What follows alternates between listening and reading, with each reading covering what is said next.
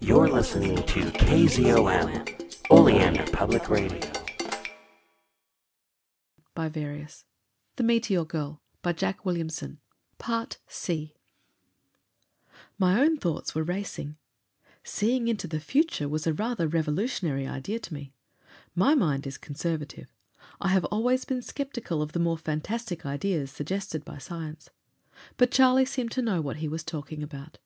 In view of the marvellous things he had done that night, it seemed hardly fair to doubt him now. I decided to accept his astounding statement at face value, and to follow the adventure through.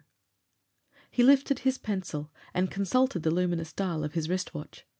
We saw that last scene some 12 hours and 40 minutes before it happened, to put it in conventional language.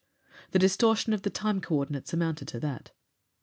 In the light of the dawn, for we had been all night at the meteor pit, and silver was coming in the east, he looked at me with fierce resolve in his eyes. Hammond, that gives us over 12 hours to get to Virginia. You mean to go? But just 12 hours? That's better than the transcontinental record, to say nothing of the time it would take to find a little rock in the Pacific. We have the Golden Gull. She's as fast as any ship we've ever flown. But we can't take the Gull. Those alterations haven't been made. And that new engine. A Bearcat for power, but it may go dead any second. The Gull can fly, but she isn't safe. Safety be damned. I've got to get to Virginia, and get there in the next 12 hours. The Gull will fly, but... All right, please help me get off. Help you off? It's a fool thing to do. But if you go, I do. Thanks, Hammond, awfully. He gripped my hand. We've got to make it. With a last glance into the gaping pit from which we had dug the marvellous stone, we turned and ran across to the hangars. As we ran, the sun came above the sea in the east. Its first rays struck us like a fiery lance. The mechanics had not yet appeared. Charlie pushed the doors back, and we ran out the trim little Golden Gull, beautiful with her slender wing and her graceful tapering lines. I seized the starting crank, and Charlie sprang into the cockpit. I cranked until the mechanism was droning dismally, and pulled the lever that engaged it with the engine. I had been in too much haste to get up the proper speed, and the powerful new engine failed to fire. Charlie almost cried with vexation while I was cranking again. This time the motor coughed, and fell into a steady, vibrant roar. With the wind from the propeller screaming about me, I disengaged the crank and stood waiting while the motor warmed. Charlie gave it scant time to do so before he motioned me to kick out the blocks. I tumbled into the enclosed cockpit beside him. He gave the ship the gun, and we roared across the field. In 5 minutes we were flying west, at a speed just under 300 miles per hour. Charlie was crouched over the stick, scanning the instrument board and flying the Gull almost at her top speed. Again and again his eyes went to the little clock on the panel. 12 hours and 40 minutes, he said. And an hour gone already. We've got to be there by 5 minutes after 6. We were flying over Louisiana when the oil line clogged. The engine heated dangerously. Reluctantly, Charlie cut off the ignition and fell in a swift spiral to an open field. We've got to fix it, he said. Another hour gone, and we needed every minute. This new engine, it's powerful enough, but we should have had time to overhaul it and make those changes. Charlie landed with his usual skill, and we fell to work in desperate haste. A grizzled farmer, a wad of tobacco in his cheek, and 3 ragged urchins at his heels, stopped to watch us. He had just been to his mailbox, and had a morning paper in his hand. Charlie questioned him about the storm. "Storm centres near the American coast," he read in a nasal drawl. "Greatest storm of year drives shipping out upon west coast. 6 vessels reported lost. SS Valhalla disabled. Sends SOS. 1,000 lives are the estimated toll tonight of the most terrific storm of the year, which is sweeping towards the Pacific coast, driving all shipping before it. Radiograms from the Valhalla at 5 p.m. report she is disabled and in danger. It is doubtful that rescue vessels can reach her through the storm." We got the engine repaired, took off again. Charlie looked at the little clock. 5 minutes to 10. 8 hours, 10 minutes left, and we've got a darn long ways to go. We had to stop at San Antonio, Texas, to replenish gasoline and oil. 10 minutes lost, Charlie complained as we took off. And that monster waiting in the future to drag Virginia to a hideous death. 2 hours later the plane developed trouble in the ignition system. The motor was new, with several radical changes that we had introduced to increase power and lessen weight. As I had objected to Charlie, we had not done enough experimental work on it to perfect it. We limped into the field at El Paso and spent another priceless half-hour at work. I got some sandwiches at a luncheon counter beside the field and listened a moment to the radio loudspeaker there. "Many thousands are dead," came the crisp, metallic voice of the announcer, "as a result of the storm now raging on the Pacific coast, the worst in several years. The storm center is spending its force in the coastal regions today.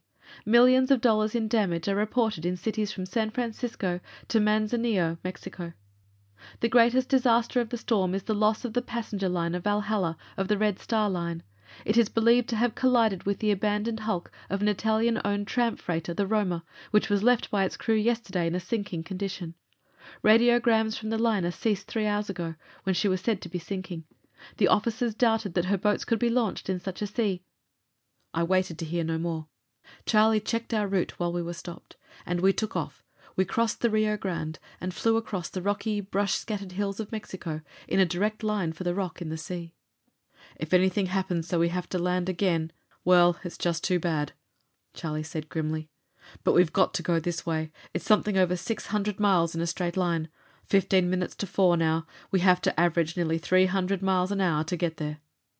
He was silent and intent over his maps and instruments as we flew on over the lofty Sierra Madre range and over a long slope down to the Gulf of California. Headwinds beset us as we were over the stretch of blue water, and we flew on into a storm. "We had hardly time to make it without the wind against us," Charlie said. "If it holds us back many miles, well, it just mustn't." Purple lightning flickered ominously in the mass of blue storm clouds that hung above the mountainous peninsula of Lower California.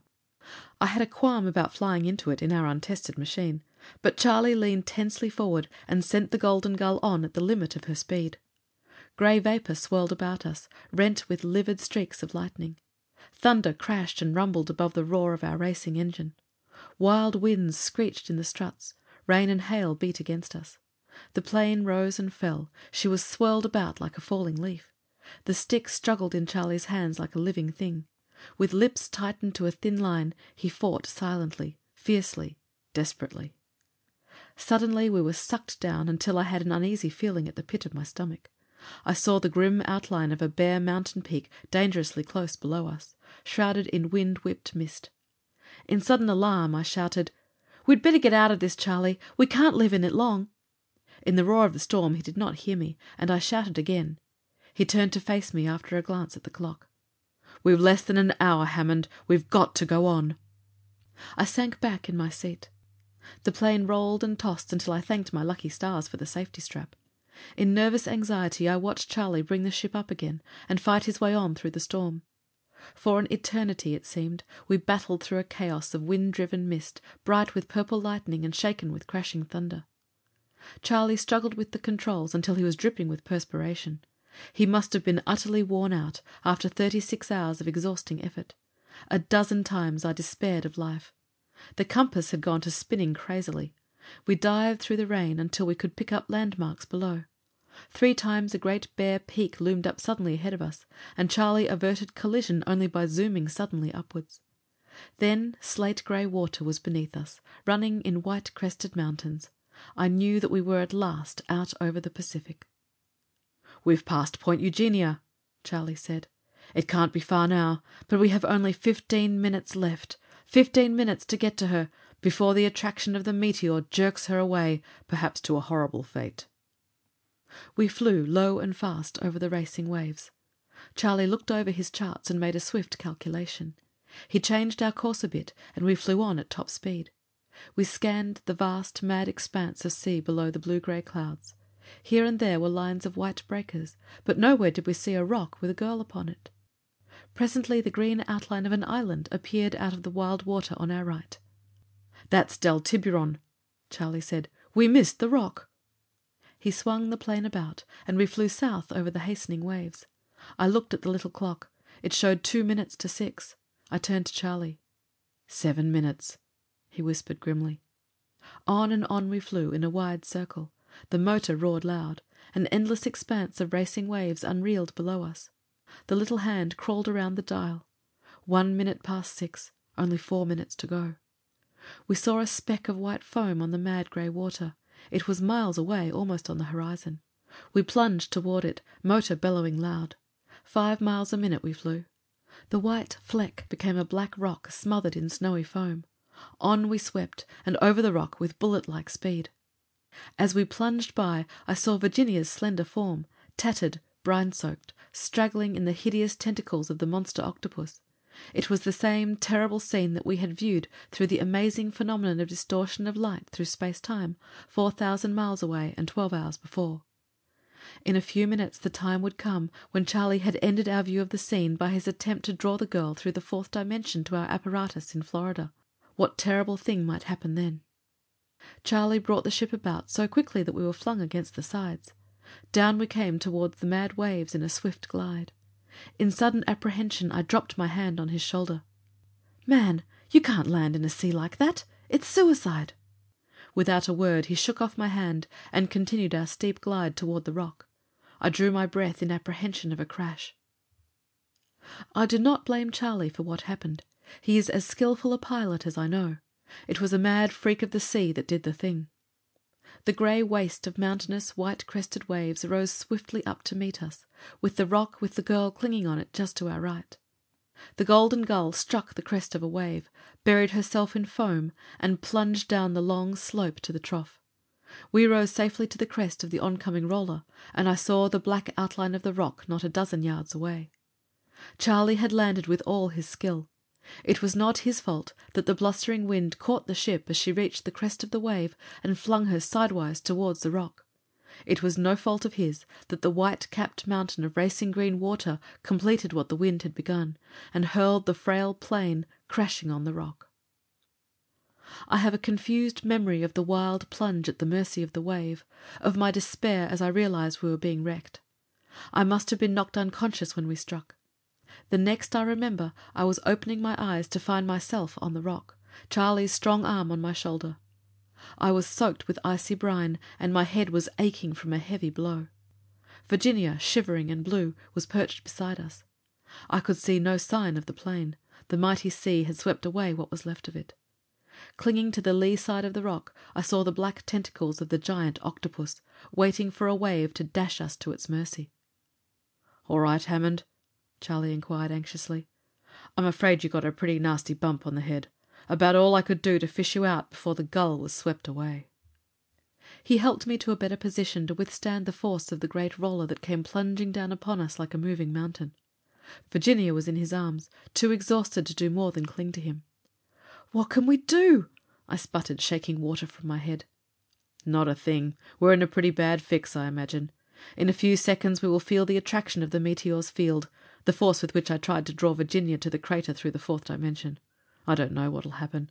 We may be jerked out of space altogether, and if that doesn't get us, the tide and the octopus will." His voice was drowned in the roar of the coming wave. A mountain of water deluged us. Half drowned, I clung to the rock against the mad water. Then blinding blue light flashed about me. A sharp crash rang in my ears like splintering glass. I reeled and felt myself falling headlong. I brought up on soft sand. I sat up, dumbfounded, and opened my eyes. I was sitting on the steep sandy side of a conical pit. Charlie and Virginia were sprawled beside me, looking as astonished as I felt. Charlie got to his knees and lifted the limp form of the girl in his arms. Something snapped in my brain. The sand-walled pit was suddenly familiar. I got to my feet and clambered out of it. I saw that we were on our own landing field. Astonishingly, we were back in the meteor crater. Charlie's vanished apparatus was scattered about us. I saw the grey side of the rough iron meteorite itself, half buried in the sand at the bottom of the pit. What happened?" I demanded of Charlie. "Don't you see? Simple enough. I should have thought of it before. The field of the meteorite brought Virginia, and us, through to this point in space, but it could not bring us back through time. Instead, the apparatus itself was jerked forward through time. That is why it vanished. We got here just 12 hours and 40 minutes after I closed the switch, since we had been looking that far into the future. The mathematical explanation—" "That's enough for me," I said hastily. "We'd better see about a warm, dry bed for Virginia and some hot soup or something." Now the rough grey meteorite in a neat glass case rests above the mantel in the library of a beautiful home where I am a frequent guest. I was there one evening a few days ago, when Charlie King fell silent in one of his fits of mathematical speculation. "Einstein again?" I chaffingly inquired. He raised his brown eyes and looked at me. "Hammond, since relativity enabled us to find the Meteor Girl, you ought to be convinced." Virginia, whom her husband calls the Meteor Girl, came laughingly to the rescue. "Yes, Mr. Hammond, what do you think of Einstein now?" End of section 27. Thank you, everyone, for being patient for these current and upcoming episodes. Had a rash of sickness and family issues currently. And yeah, so I now present you with March and early April on People's Guide to the Cthulhu Mythos.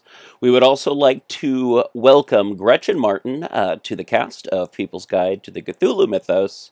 She is, I don't know, I guess one of our other horror movie experts and comics and manga and a lot of other stuff. And yeah, no. So welcome, Gretchen, and check us out on People's Guide to the Cthulhu Mythos at PGTTCM, PGTTCM.com, at PGTTCM.com. Just search any of those. You'll find us eventually. We're on Facebook, Twitter, YouTube, Instagram, and Gretchen's on Gretchen is Weird, I believe, on Instagram. So check her out. Dave's Corner of the Universe is Dave's website. He's not linking anything from us to him, but we link to him. So check out his past articles. Give him some love. Maybe he'll write some more stuff. All right. Thank you, everyone. And if you like this show, share it. Let other people know that you like it. Let me know if you like it. You can contact us at pgttcm@gmail.com. If you SASE us a envelope, we will send you some stickers or something. And yeah, so thank you. Message me for address, and we'll talk to you in the future. And keep it weird. Stay squiggly. And yeah.